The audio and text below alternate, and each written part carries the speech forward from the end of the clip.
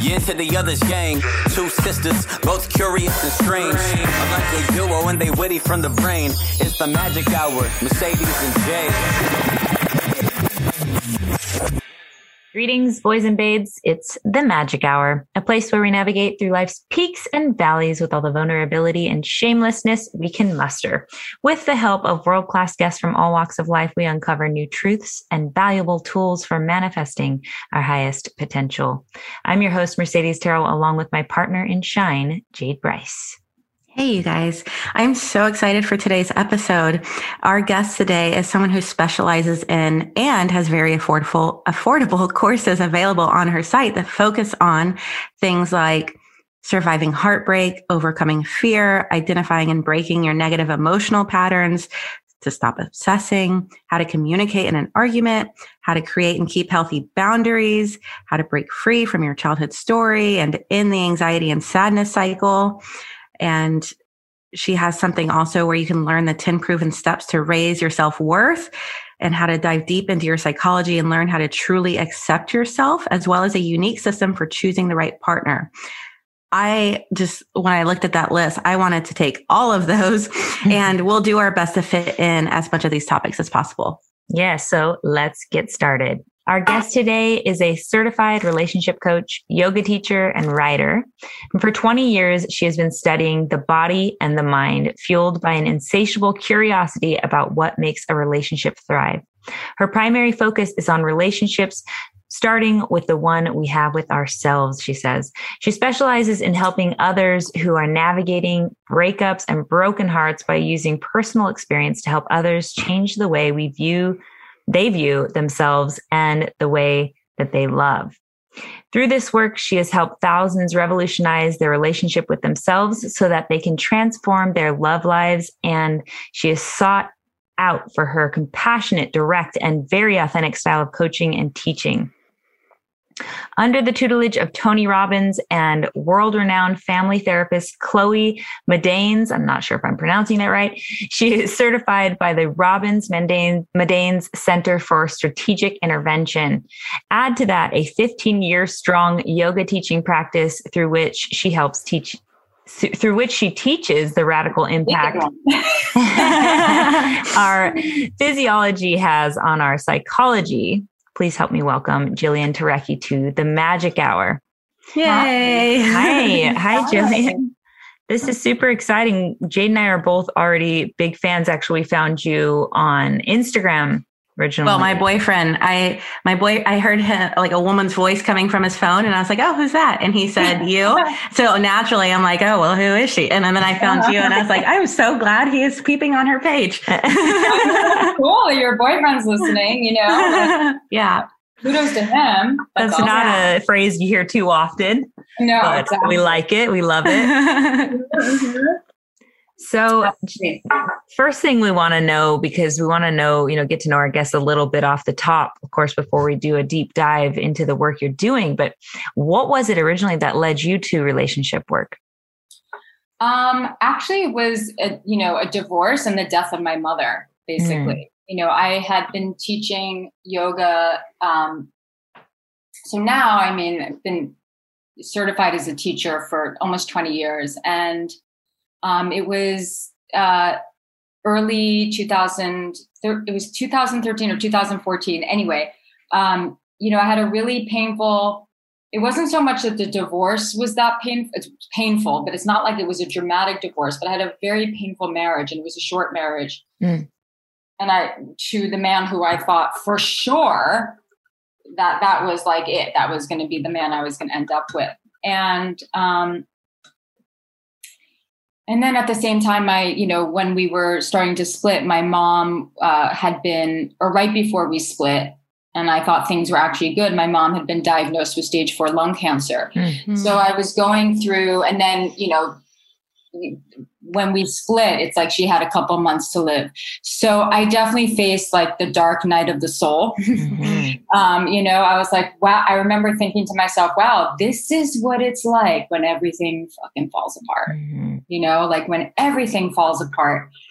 And I was beyond crushed and devastated. Like, I didn't even know like how I was going to like, I mean, thank God I have a dog. It was pretty much the only reason why I would get up in the morning. And I remember she's still a dear friend of mine, but at the time we were neighbors. She lived in the same building as myself. And she was a coach, not a relationship coach, but a coach. And I'd been in the world of, the yoga world for, at that point, practicing and teaching like 20 years, like overall my almost 20 years. And so I was definitely in the sort of spirituality, wellness, fitness world. Like, I was aware of that, but I so was not aware of the coaching world. And this is 2014. Like, Instagram wasn't really like even like a thing then. So it was so not my world. But anyway, she found me, and, one day, like, sitting outside, and I was like crushed, and she knew it. And we were talking, and she basically was like, you should really listen to Tony Robbins. And I was like, the infomercial dude? Like, I was so not part of that world. And then she was like, you should really become a coach. And I just remember thinking, like, I can barely brush my teeth in the morning, let alone think about like what I'm going to do with my life. But funny enough, for the couple of years leading up to that moment, I had this sort of nagging feeling that I wanted to do more, but I didn't know what. Like, I always loved teaching yoga, and I always regarded myself as a teacher. And I definitely identify more as being a teacher than I do as being a coach, just a teacher in general. And I never knew what it was. And it was really through the process of picking myself up and moving on from this devastation that I learned some tools, right? And I learned, I applied lots of people's tools, but I really followed Tony Robbins' tools. And I enrolled in his school, and there was a big emphasis on relationship. And I'd always been sort of obsessed with relationship. And I was obsessed with understanding, like, what happened?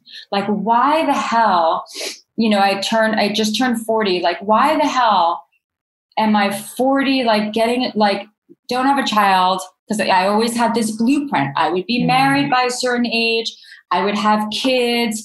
I would have like my kid, like, like a baby monkey hanging from my arm as I was teaching yoga. Like, I had this whole blueprint, like we all do. We all have a blueprint of how we think our life is going to turn out. And pain happens when our life doesn't match our blueprint. And especially when you think that you have no control over what's going to happen to your future. So I had to figure it out, and I did. And I thought, I must teach this.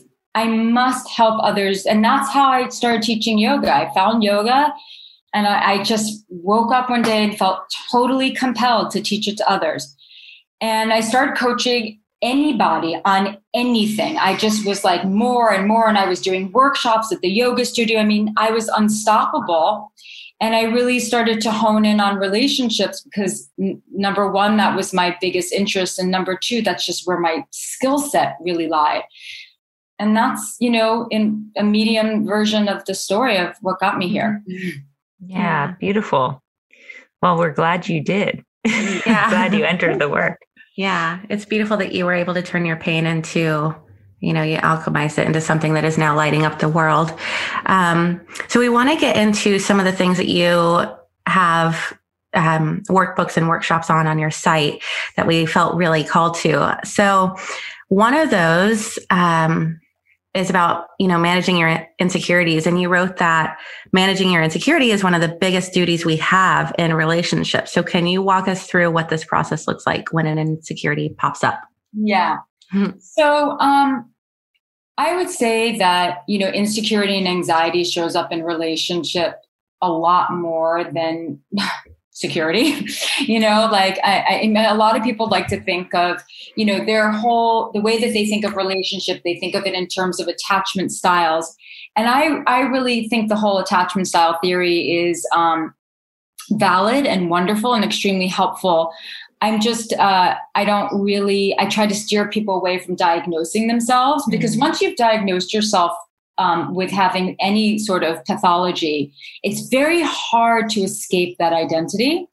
And it kind of like sits with you. So, but for the purpose of just answering this question as concisely as I can, many people the people who I've worked with have sort of like anxious attachment stuff where they get insecure in a relationship. And even if you don't, the reality is that, after you reach a certain age, chances are you've had your heart broken. Chances are you've been dumped or broken up with. And, I even tell people after a certain age, if you haven't, you better go out and get dumped, because like you have to have the experience of rejection. Mm-hmm. It just builds character almost, like we have to learn about ourselves. It's part of life. But we all bring our past into our current relationship. And if we haven't dealt with our past, if we haven't dealt with our wounds and with our traumas, our insecurities are going to sabotage the relationship that we are in. And it doesn't mean we all get insecure. And healthy relationships are ones where the couple is open and willing to reassure one another, because we all need reassurance once in a while. But we can't just project all our fears onto a partner or onto the relationship all the time.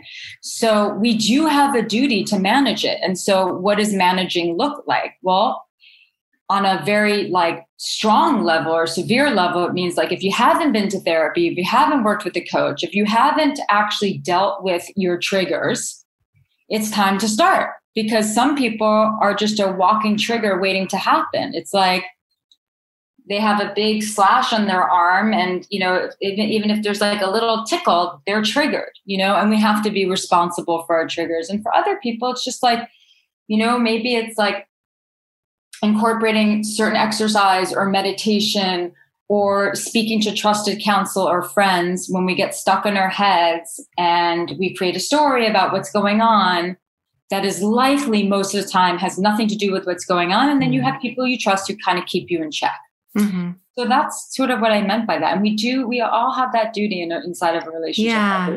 And I know a lot of our triggers are around our self-worth.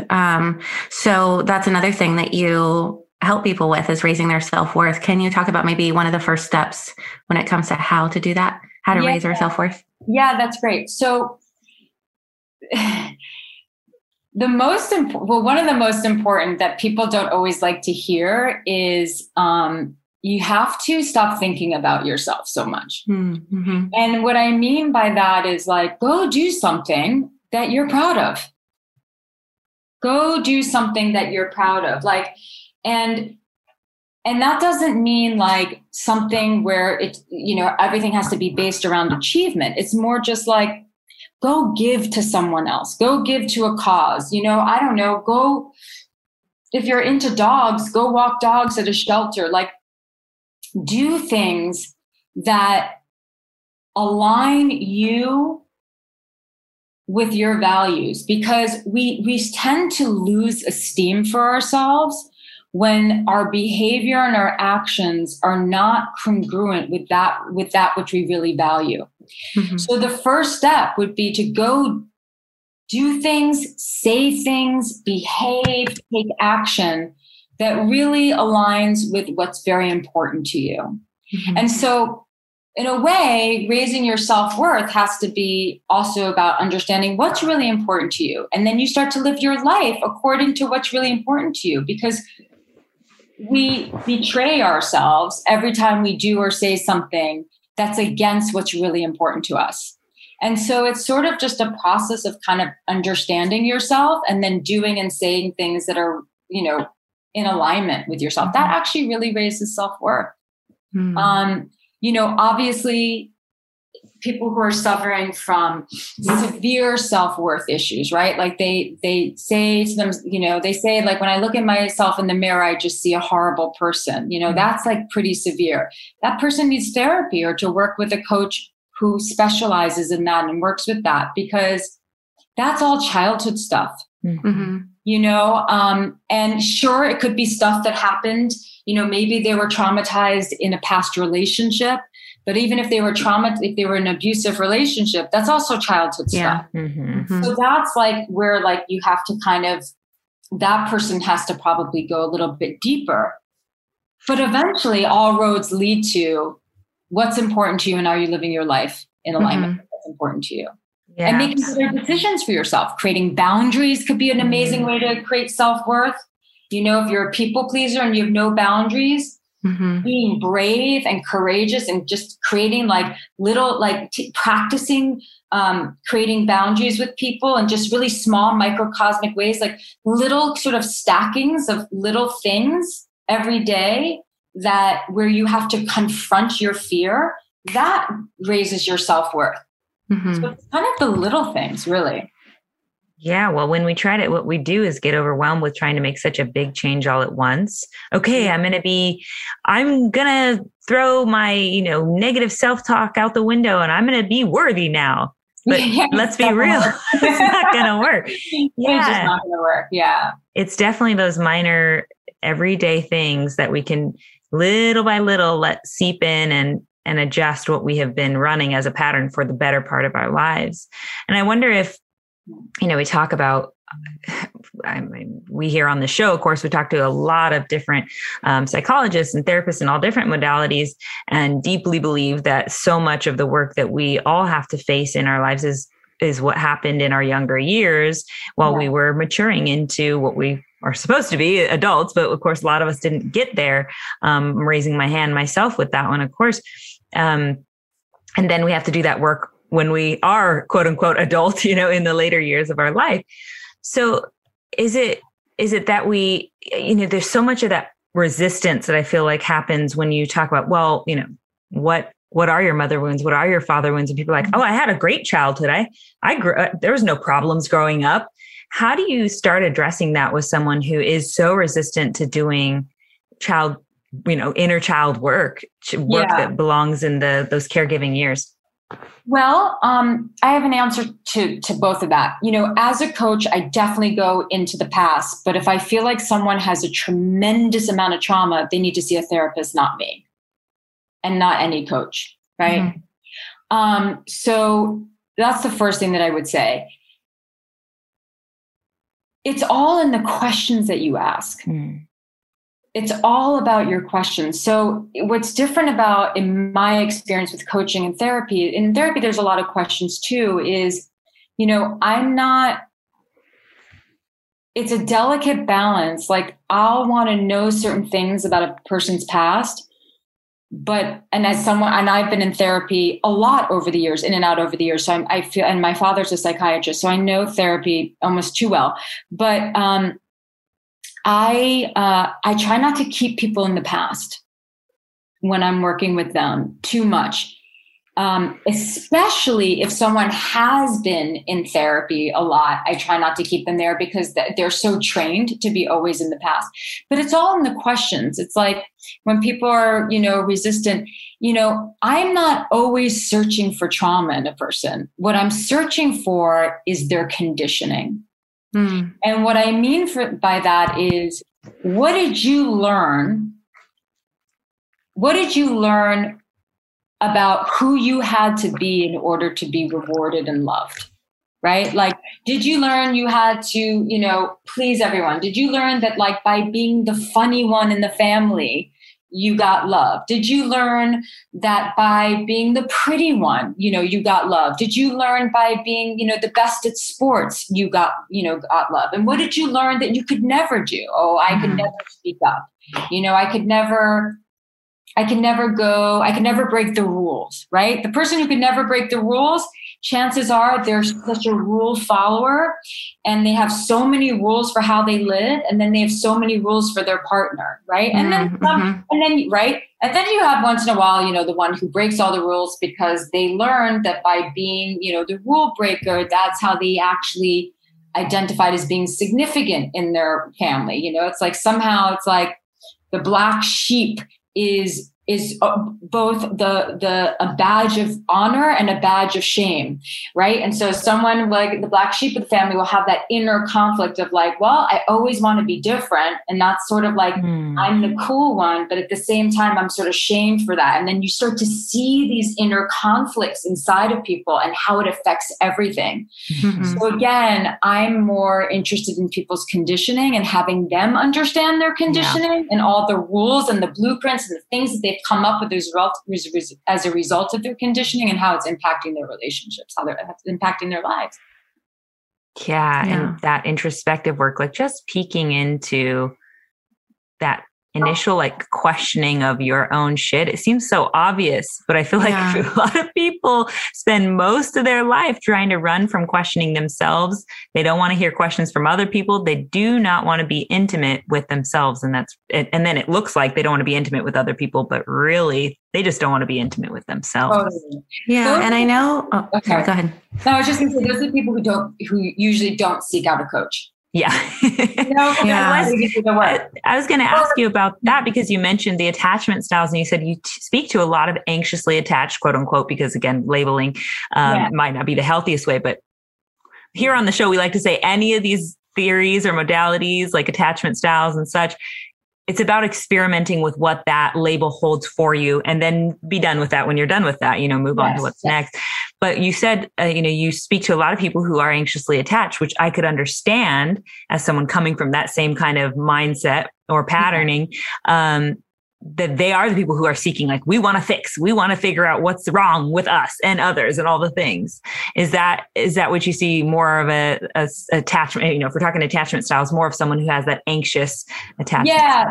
Or it's the person who's just like, very perfectionistic, right? Like I need to fix this. And I am constantly having to remind people, but you're not broken, But I've had to let go of a few clients who, I think it's like in theory, they really wanted to do the work, but they weren't ready. And I don't want to waste anyone's time or money, and I don't want to waste my time. So, it's, I've certainly had to be like, you're just like, you have to be ready for coaching. And especially the kind of coaching that I offer, because it's like, I'm super compassionate, but I don't really let anyone, I was trained technically to be an interventionist. So basically if I see someone really going down the wrong path, I'm going to point it out. Like I'm going to insert my opinion often. So that's also a little bit different, but to answer your question. That makes a good coach, that accountability factor though. That's why you pay to show up to someone to call you on your shit. Totally. And I like that you look at the conditioning. It's interesting that you don't look at the trauma, because I feel like that is a lot of what people do is like look for the trauma. And I know that you want to help people break free of like their childhood story. So is that what's there? Like, what do you feel? Do you feel like when you're looking into the trauma, they become too attached to the childhood story, or? Yeah, absolutely. So, I mean, it's a delicate balance. And like I said, if I feel like someone has had a tremendous amount of trauma, and they haven't yet been in therapy, I'm going to send them to therapy. If they've been in therapy a bunch and they're like, why am I not moving forward? Then I'm like, because you're so stuck in the past, right? Yeah. So there's that. But if I feel like someone is really traumatized, and I will refer them out, for sure. So, we all have trauma. But I believe it was Gabor Mate who said this. I'm 90% positive, so I apologize if I'm misquoting it. But, trauma is not what happened to you. Trauma is how you, and I'm butchering this. Trauma is not what happened to you, but trauma is like what you see, the response, maybe. Your response to the trauma, and like what you thought happened to you. And, there are obviously some, really unspeakable traumas that happen, but, trauma obviously doesn't have to be quote unquote unspeakable for it to be trauma. But something that we do is something happens to us and we give it a meaning, right? And maybe the meaning is my father never loved me, or my mom never loved me, or maybe the meaning is no one can be trusted, right? And then that's the person who has tons of trust issues, which is we give it a meaning. And we don't realize that the meaning that we give stuff can either re-traumatize us over and over and over again, or it can free us. Mm-hmm. And so what I help people do is to point out how they are unconsciously controlled by a story in their childhood that's dictating how they live their lives, particularly in relationship. And then to help them sort of like change the story. I mean, and that's very much what I do, like with people with, heartbreak. I mean, I do that with people just in relationship, in addition to just, I love teaching people how to communicate. But yeah, so, it's like, it's always about changing the meaning. And when you change what something means to you, the story changes, and people don't realize.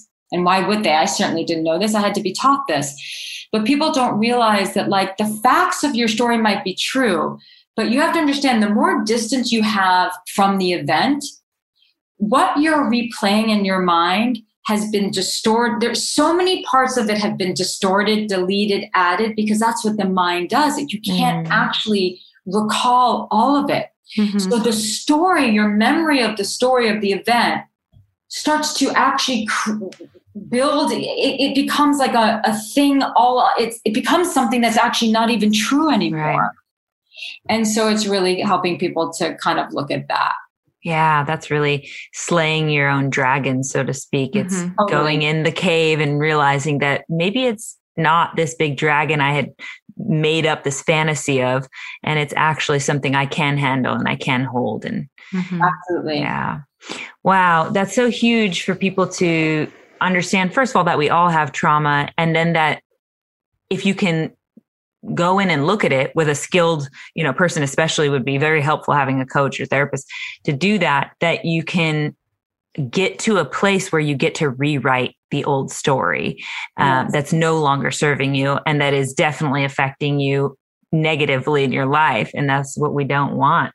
And it brings me to a question about heartbreak, because you talked about ways that we re-traumatize ourselves in life if we're not able to see how the experience we're having is happening really for us instead of to us, right? So something happens. We have a bad relationship, a bad heartbreak, and this thing that we could really just decide, oh my God, we were a victim to this and we were in this trauma all over again. And oh my God, my dad left me this way and now my boyfriend's leaving me this way and I'm just not worthy of love. Obviously, the ego story turns on and all these lies start going. Sure.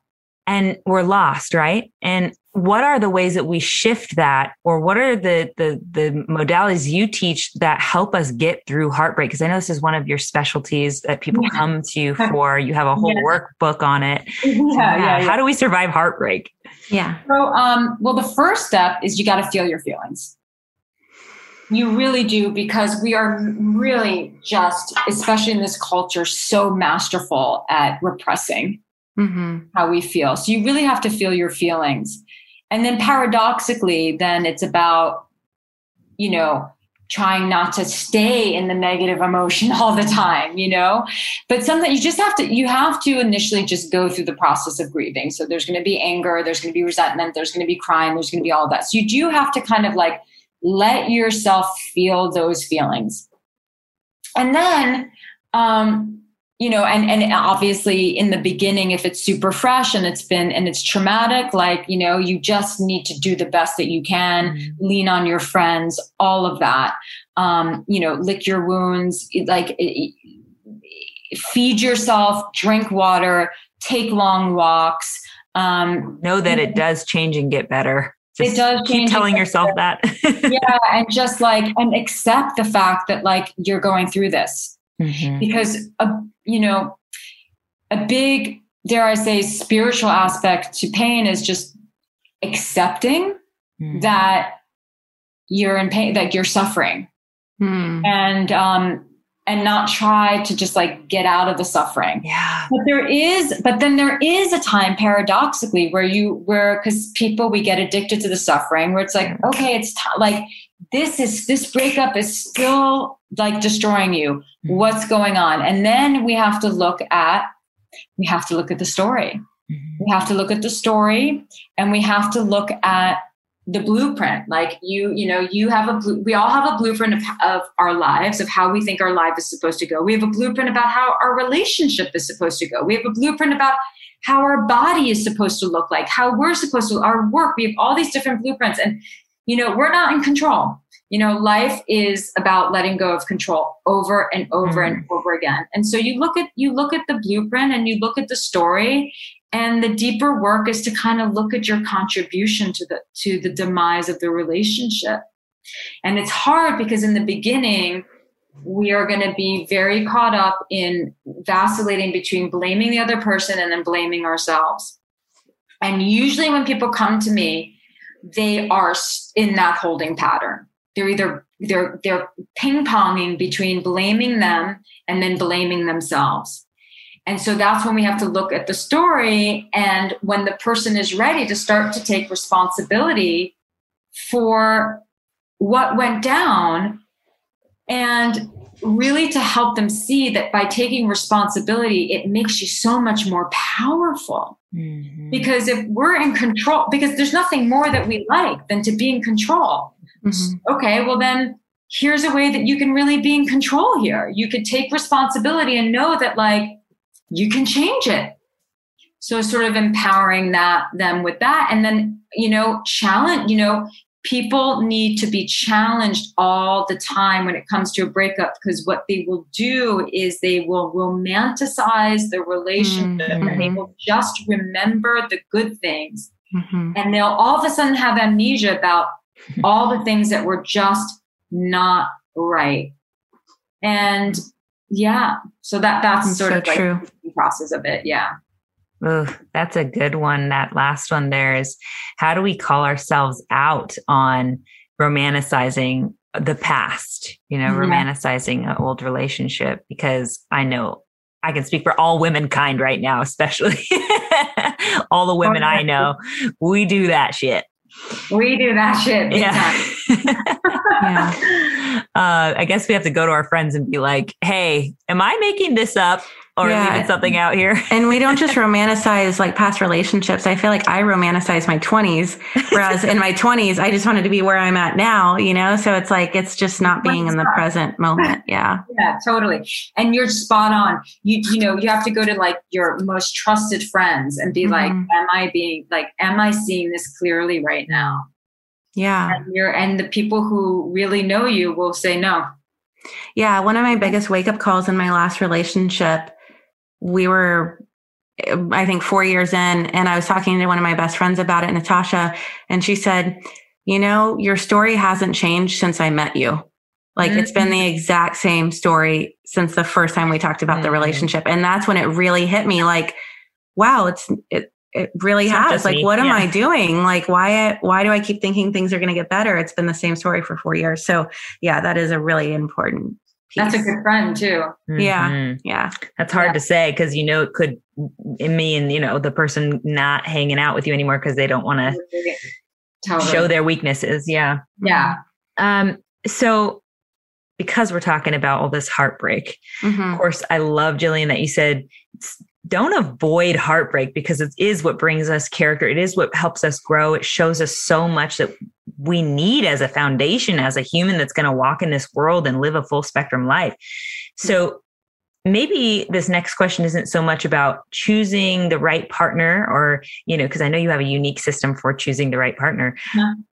Maybe there's something in there too that you can talk on about. It's not so much about choosing the right partner to avoid the conflict or to avoid the despair and the heartbreak, but choosing the right partner that you can work with, right? Yeah, absolutely. And I also think that in addition to that, we also have to be kind of real with ourselves. Like, look, couples sometimes will come to me and one is anxious, the other person's kind of avoidant.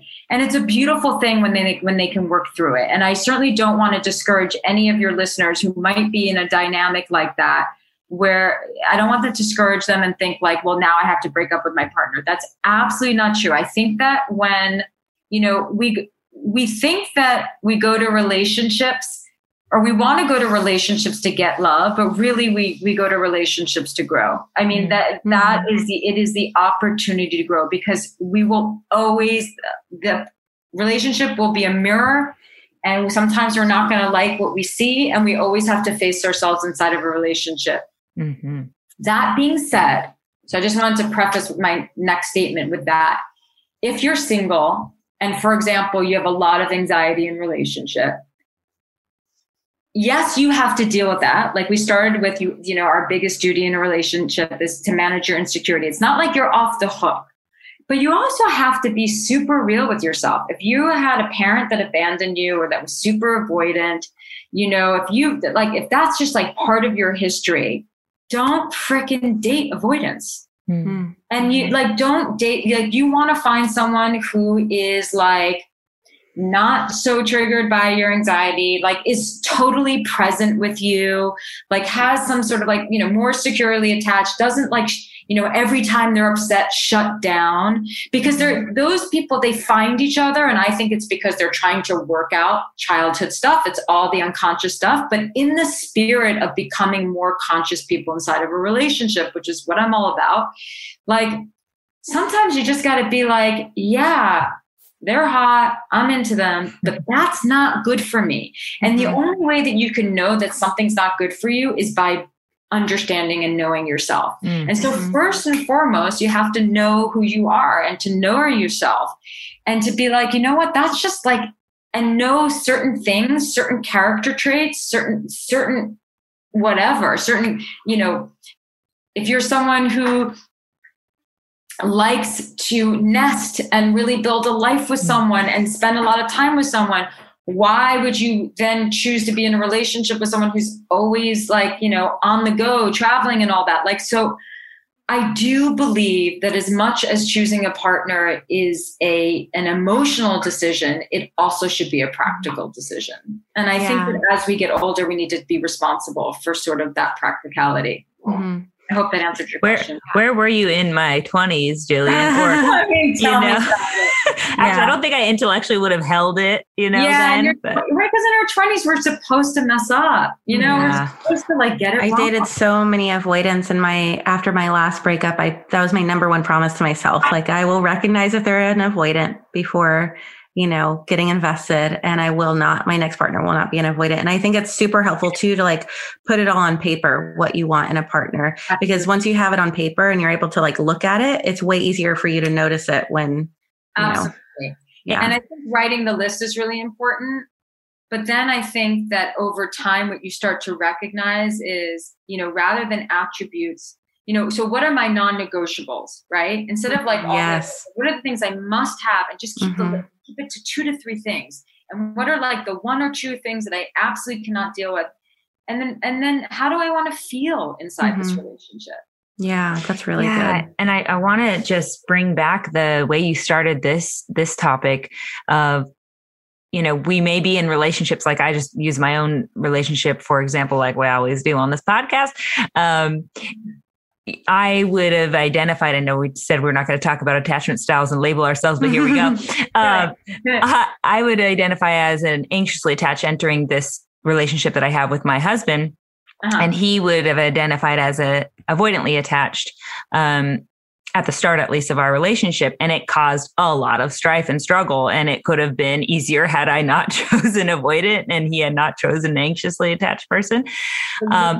But, we do work through it. And by the way, because those are some of our core issues that attachment style stems from, it comes back up over and over again. We've been together 8 years and it's continued to come back up. And it's, we have to decide, of course, in a relationship to continue to deal with those things. I don't know if it's the easiest route or it's the recommended route to go out and find the opposite attachment style and then try to get to both of you to secure.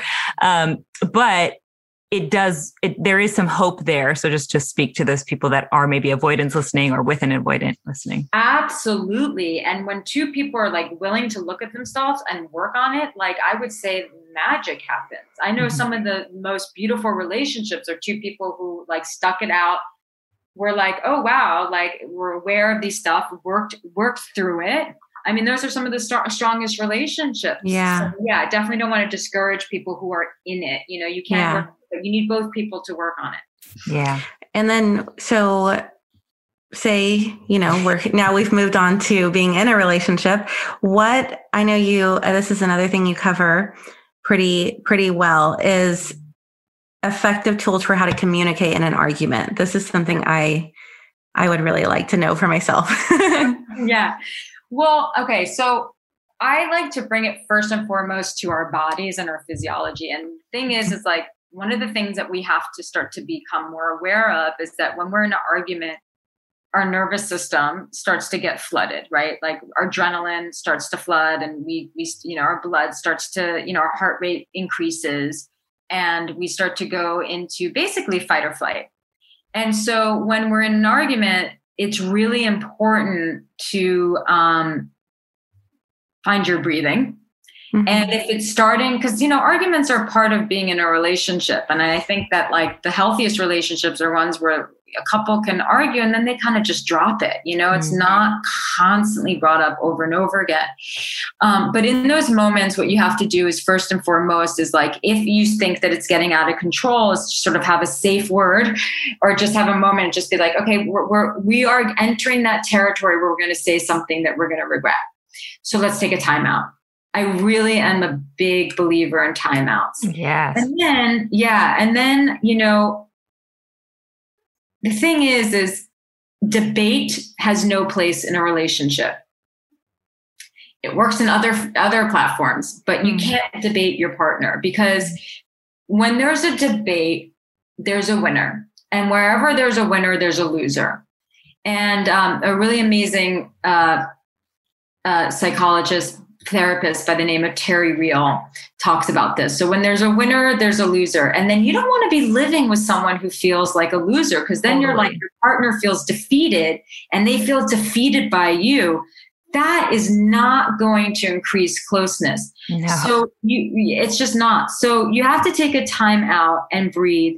And another thing that people do is that they take things so personally.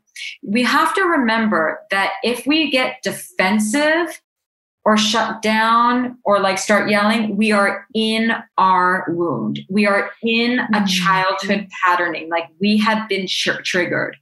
So that's when things have to slow down and we have to really watch the stories that we create. Mm-hmm. And I think that a couple needs to be like, okay, let's slow down. Let's take turns. Who's going to be the speaker? Who's going to be the listener? Mm-hmm. And the listener has to really listen, which is hard because usually when we listen, we're listening because we want to reply and we want to defend ourselves. So you have to just pause. And then the person who's speaking just has to say, this is what I saw happened. And this is my interpretation. Like, this is what I made up about what happened. Yeah. And it made me feel, and this is where people always mess up because they say, it makes me feel like you don't care. No, that's not a feeling. Like, talk to a feeling. It made me feel scared. It made me feel angry, but I realized that I was just really scared. It made me feel anxious that you were going to leave me. And that's the vulnerability part. We are all terrified that we're not going to be enough for each other. Yeah. And so we have to really talk. We have to say, this is how I interpreted it. And it made me feel really, really sad and anxious or, upset. It made me feel betrayed. And then the person listening has to just first acknowledge how they made the other person feel. And I would say that was never my intention. Can I tell you, are you willing to listen about like what I really meant? Like what my intention was there? This is not easy stuff.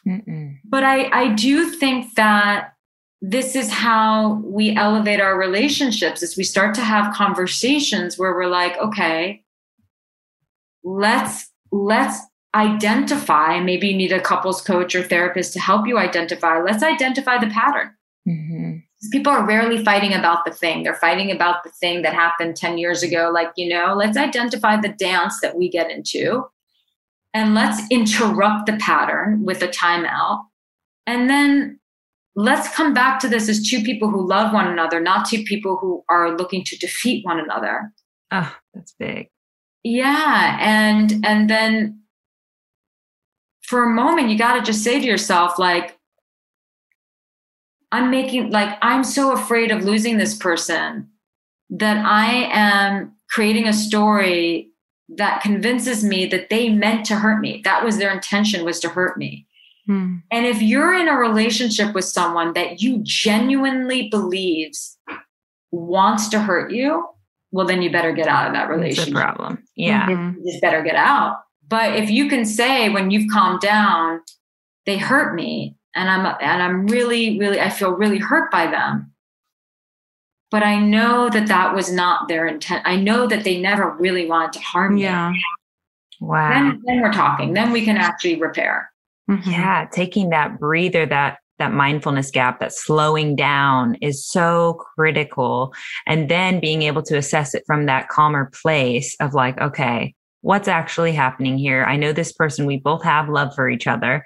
Yeah. And, just yesterday or an hour ago, we were really loving on each other. And now we're in this other situation that my ego story is coming up and saying, oh, well, they're going to abandon me. All the fears come up. If we can identify and communicate that without the blaming words, without the, you did this, you made me feel. And instead I'm telling myself a story that this happened, whatever, or, even prefacing it, like you're saying, like, in that situation, I felt this way, that way. And instead of it being that blame game where he becomes the loser and I'm the winner, or I'm, better than, or I'm the one who is the victim and you're the one hurting me, the antagonist.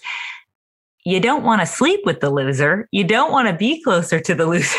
So don't make each other a loser. Yeah, that makes so much sense. Yeah. And it's interesting that it's so true that most of the time we're fearing that we're going to lose the person. But it's interesting that even out of that fear, we end up like putting our foot out the door and like jumping ship, or like threatening to jump ship, even though like it's from the fear that we're losing them. You know what I mean? Yet we're going to. Totally. So it's like, as long, if I leave first, then I don't have to face the pain of being left. We all fear abandonment. I believe that. I believe that everyone fears abandonment. I think it's part of being a human being. So I think that a lot of, and I think there's definitely people fear it more than other people, for sure. But I even think the most, secure people actually also fear abandonment. I mean, nowhere else do we face our biggest fears than inside of a relationship. It's where we are most vulnerable. Yeah. And people, people have all sorts of funny patterns. I mean, some people some couples get into these huge dramatic fights, but then they have amazing sex afterwards. And somehow it works for them, And that becomes a pattern, though. It could be toxic. Yeah, exactly. Exactly. So, yeah. There's everything out there. We just got to keep looking at our shit and evolving from there, right? Yeah, absolutely. And calling ourselves out instead of calling our partner out over and over, and it becoming a war. 100%. So I do want to ask you, if we have a few more minutes here, about the way to end the anxiety and sadness cycle that we get stuck in so often. Yeah. So, it's crazy making, it's like whenever we are sort of ping-ponging or vacillating between two emotions that are disempowering, and we feel kind of stuck in that pattern. Usually there's a few ways to look at it. So usually when we're stuck in that pattern, like anxiety and sadness. So everyone has an emotional home, a place that they go to emotionally most commonly. So if someone is coming to me and they're like feeling really sad, or, and they don't know why they're always feeling sad or really anxious, out of those two, I say, well, which is the emotion that you go to first, right? And maybe they say sadness, or maybe they say anxiety. Like every emotion that we feel, good and bad, or, empowering, disempowering, has a whole architecture to it. So we're doing something with our body, we're doing something with our breath, we're doing something with our thoughts. There are thoughts that yield anxiety, and there are thoughts that yield sadness or anger or any emotion or happiness. And we're focusing on something. Typically in anxiety, we're focusing too much on the future, and sadness, we're focusing too much on the past. And what people usually do to get themselves out of the pattern is that they numb themselves. Some people numb themselves with drugs and alcohol. Some people numb themselves with food. Some people numb themselves with social media, with television, shopping, whatever it is. And really to get to the root of it is to understand what the inner struggle is. Because whenever you feel stuck in life, like emotionally stuck, there's an inner conflict. And you got to get to the root of that inner conflict. And maybe it's, the conflict is, over there is what I really want to do, but over there is what I think I should be doing. Right. So that's a very classic thing of an inner conflict. Inner conflicts also are, again, like I feel it's always like what I should be doing versus what I really deep in my heart want to do. Or an inner conflict is, in relation, I'll bring this within the context of relationship. Like if I do this one thing, I'm going to make my girlfriend really happy, but I'm going to make my mom really unhappy. Right. Or if I do this thing, I'm going to be really unhappy, but at least I'll make my happy, So there's always like in my work, like I'm digging to find the inner conflict. And then the other aspect of being caught in a pattern like that is that everything that we do that we would consider as like not serving us or quote unquote negative, we're getting some sort of side benefit for it.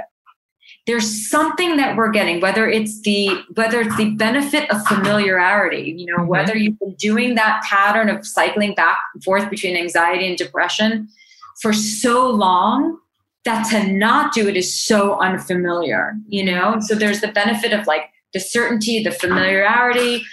Some people, when they're sad, like that's how they get their attention. They don't even realize it. It's totally unconscious. Or when they're anxious, that's when they, the anxiety is like is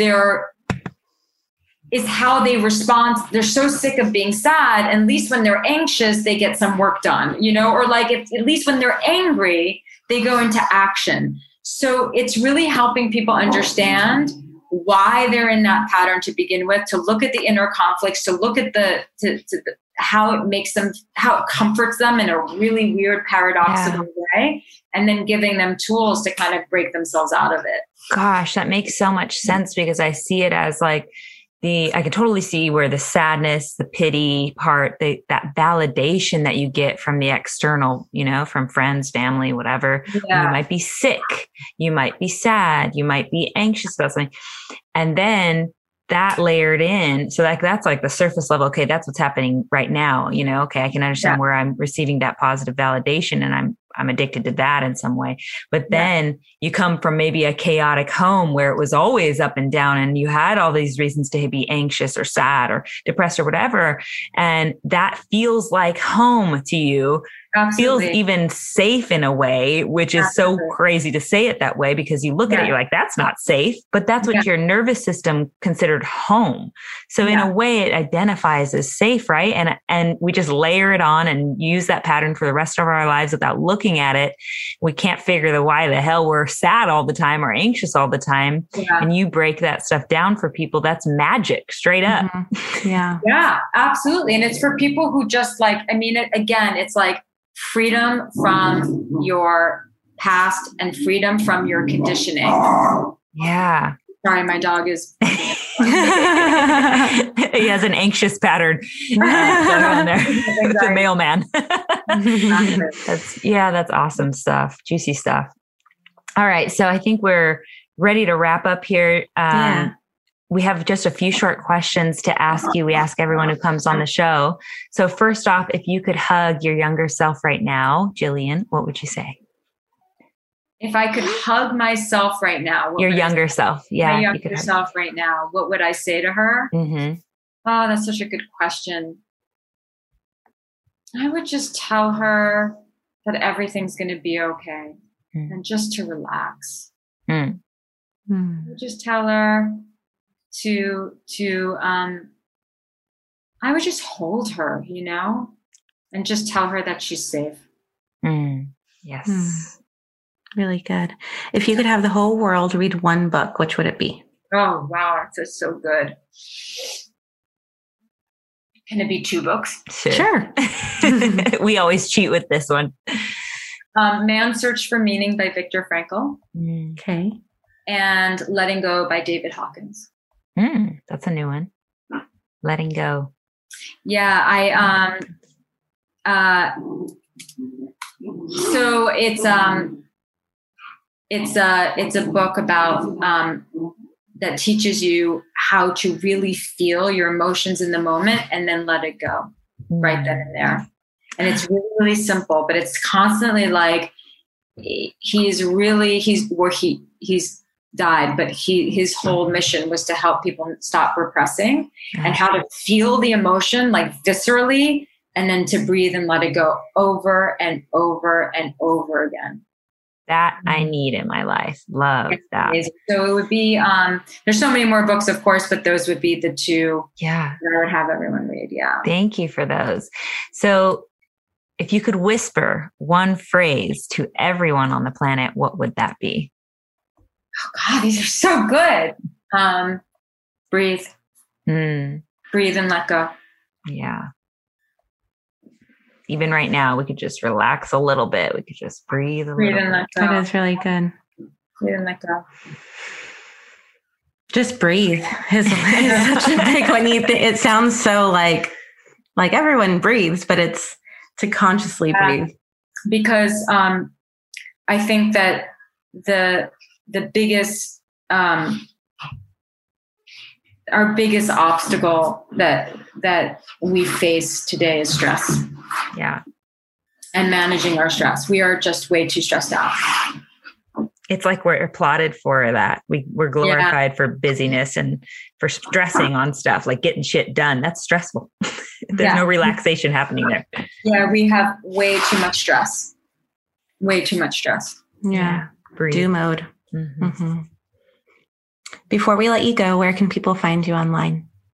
So certainly my Instagram account, which is at Jillian Turecki, and my website, which is jillianturecki.com. And for those who are going through a breakup, like I poured my heart out and worked like 2 years on this workbook that's just sort of been sitting there. And I'm like, I am just going to offer this for like next to nothing. And it's for people who, not everyone can afford to, work with a therapist or to work with a coach, and they don't really have this information at their fingertips. So this workbook is really amazing. All that you can find on my site. And I have, I decided to do a membership for women. I'm going to do something that includes men as well, because men have been requesting it, but it's called The Conscious Woman. And basically in it is just like every workshop, everything I've ever done inside the membership. And plus I go live with members every month to kind of answer their questions and to kind of add new content. And we have a really, really active Facebook group where, I'm constantly asking, kind of going there. People go there for advice and little things. So that's what's going on. Awesome. Beautiful, beautiful We stuff. love that. Yes, I want to join. I'll be in there.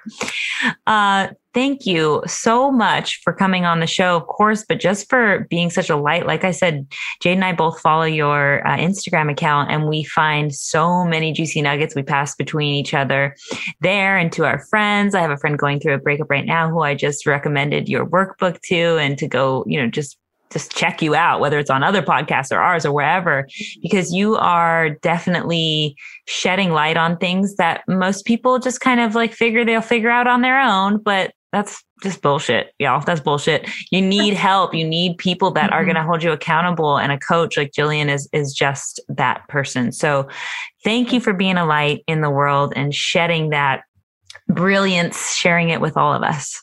Oh, thank you so much for having me. Yeah, thank you. Oh, that was a lot of information in 1 hour. I'm glad we got to fit that much in. I know. I feel we like covered almost all of the things I told you guys we would try to hit. Yeah. And I mean, of course, there's always going to be more questions that pop up. Yeah. We never get done questioning. And now we have our magic tricks. We do. So my magic trick today comes from someone who actually inspired a lot of our course with men that we're doing Awakening the King Within. Her name is London Angel Winters, which, by the way, as I was typing up my magic trick, I realized her initials are LAW, law, because she throws down the rules in this arena of connecting in love life and all that good stuff. So the magic, though, I have today is about changing the way you call in what you want. And so I'm just going to kind of course, summarize what she gave me, or the magic that London Angel Winters gave me. But this is about changing the way you call in what you want. And that means changing your vibrational stand from complaining about lack, which is what a lot of us do. I know I can speak for myself here, especially from complaining about lack to instead salivating with desire for what you want. So like, just think of the differences of what those vibrational characteristics would hold, right? So that vibrational stand you might be in when you're complaining about lack, what does that look like? Nagging, I want this, that, and the other, to salivating with desire for what you want. Like, that's so much more yummy. Mm-hmm. So the scarcity mindset, or lack focused, whiny, weak, that whole vibe, that's not exactly what we want to be penetrating the world with, or we wouldn't be able to penetrate the world with that shit. But if you can swap that over for that more abundance focused and embodied daydreaming about being in that vision that you really want, and feeling all the way into it, that is some powerful stuff, right? That is where the juiciness lives. So the idea, of course, is that we attract what we are energetically. So the practice here is to sit in silence, bring to mind something you really want. So you can kind of do this as I'm talking as a quick version, but I would love if people listening would sit with this a little longer so they can get all the way into the juice of it. But sit in silence, bring to mind what you want, something you really desire. And envision yourself having it in a way you deeply desire, like in all the ways. It includes all the nuances. And you're going to want to spend some time here with what you desire, of course, because that feels really good.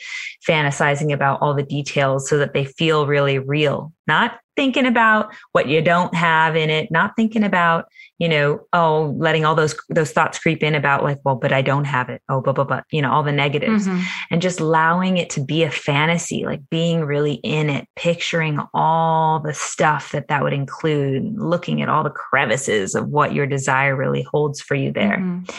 And when you can get into that deep place, that fantastical place, notice how your body feels here in that deep fantasy and how it feels almost full now, right? You're full of this fantasy where it had previously, just before we started this little practice, felt empty in regards to the thing you want because you're coming from that scarcity mindset. So notice how your thoughts have even changed when you're deep in that fantasy, from thoughts of a needy, grasping nature to instead a more satisfied, full, less anxious, like almost relaxed and open tone where you're ready to actually receive the pleasure of the thing you want. And this is really the practice here. This is what energetic alignment feels like. So take notice, because it is a super powerful thing. You've learned about this type of thing on, the Secret. And there's so many teachers we've had on this show that talk about how to get into energetic alignment and bring in what you want that way. And it's funny because it is a universal law, as people who work in this type of realm, this type of magic call it. It's a universal law, and it's coming from London Angel Winters, aka LAW, the law. So if you can get yourself here into this fantasy and get into the juiciness of it and practice it right? Make it a practice so that you're constantly getting back into that energetic state as often as possible, where you really feel that you're already in it. It will call in what you want, right? Because we call in, we attract what we are energetically. So if you're constantly in the energy, you call it in. So be careful. Be careful what you wish for here, because you will get it if you do this practice. Yeah, that's my magic. Really what are you doing today? You got something to say on that? Well, I changed my magic trick during this interview because we talked about the breakup, and I thought of something that really helps me in the past with breakups. And I think I got it from like a book similar to the title of A Woman's Guide to Breakups or something like that. I know there's an ice cream carton on the cover. Okay. But it was a really good book, and I read it in my early 20s. So something that really, really helped me was after a breakup, and this could be fun for some people, may not be fun for others, but after a breakup, in order to to help your brain to not so your brain, you have these things where you go home, you lay in this bed that this person used to be in, you get up and you do something in the morning that you used to do with that person. So if you can alter those a little bit, your brain doesn't go straight to thinking they're supposed to be there. So basically what you can do is you can move your bed to a different place in the room and change your sheets. Or you can get a little slightly different decor, switch out the pillows on your couch, or you can change up your morning routine to where I used to do this with that person because it's new, And so you go into this new looking room and your brain doesn't automatically remember them being in there, basically. You know what I mean? Yeah. And again, these can be things that are simple, like changing a shower curtain. It's just important that you change the scenery and change up your schedule a little bit, because then it's you're not automatically thinking, that person belongs there, because it's not the same place anymore. It's not the same routine anymore. So, that is really, that's really been effective for me in the past. And, I invite you guys to try it as well. Ooh. All right, Magic Moppers. Thank you so much. I want to just interrupt you real quick, because I think I found the book. It's called A Breakup Because It's Broken. The Smart Girl's Breakup Buddy. Yes, that is ice cream container on the front. The Smart Girl's Breakup Buddy. That's what it was. Yeah, it's called A Breakup. I was way off. That book is really, really good though, and it has a lot of challenges. They have some sort of 30-day calendar where you don't contact them for 30 days, and you literally see the emotions that you go throughout the 30 days on the calendar. It's really helpful. And then they have little things your new partner's not, if you're just sulking at home, that's not where you're going to find your new partner, go out to the gym, go do something that makes you feel good. Tips, and yeah. And oftentimes too, that this one, I don't know if it'll resonate, but oftentimes after a breakup, we don't want to even do anything with ourselves. We're not even eating. We're just feeling so miserable. And it's okay, well, how about you dress as if you're going to run into him, Yeah, and then it gives you motivation. Yeah. It gives you motivation to actually feel better. And that makes so much sense. That for some reason for me, the changing the scenery and changing the routine was really helpful. No, I can totally see even that. If it was doing a hike in the morning instead of in the evening. Just something shake it up. Yeah. Yeah. It really altered. So I totally get what you're saying though, where you don't sink. Yeah. You don't sink into those places that normally there's a gap there, because he would normally be there with you doing something or whatever the thing is, or you'd normally call him at this time of day. Just different bed sheets. You'd be surprised how different. That's a great magic trick. And I do want to say that it's brought to mind the fact that we're doing this Awakening the King Within workshop right now. And there is going to be a lot of men graduating from our course that are probably going to be. Maybe we'll start a dating app. Yeah, we need to definitely think about whatever that means. How do we give these guys the credential? Hey, you graduated Awakening the King Within workshop. So at least women that are coming into your sphere will know that you got some new skills on your plate. I like that. And by the way, guys, this I didn't mean to turn it into a sales pitch, but I'm gonna. When it presents itself, why not? But if you have not joined our course, I think this podcast episode is releasing like the last day you're able to join Awakening the King Within. And I know we're already like more than, as of recording this podcast, we're already more than halfway filled up. So you better get on it if you're interested. Make sure you can grab a spot. Go over to awakeningkings.com to register for the course and get on. Our first call is tomorrow, guys, and you really don't want to miss it. And we've got an extra little bonus coming up this weekend with a celebrity guest. And we'll talk about how he awakened the king within him, and you won't want to miss that either. So go sign up, awakeningkings.com.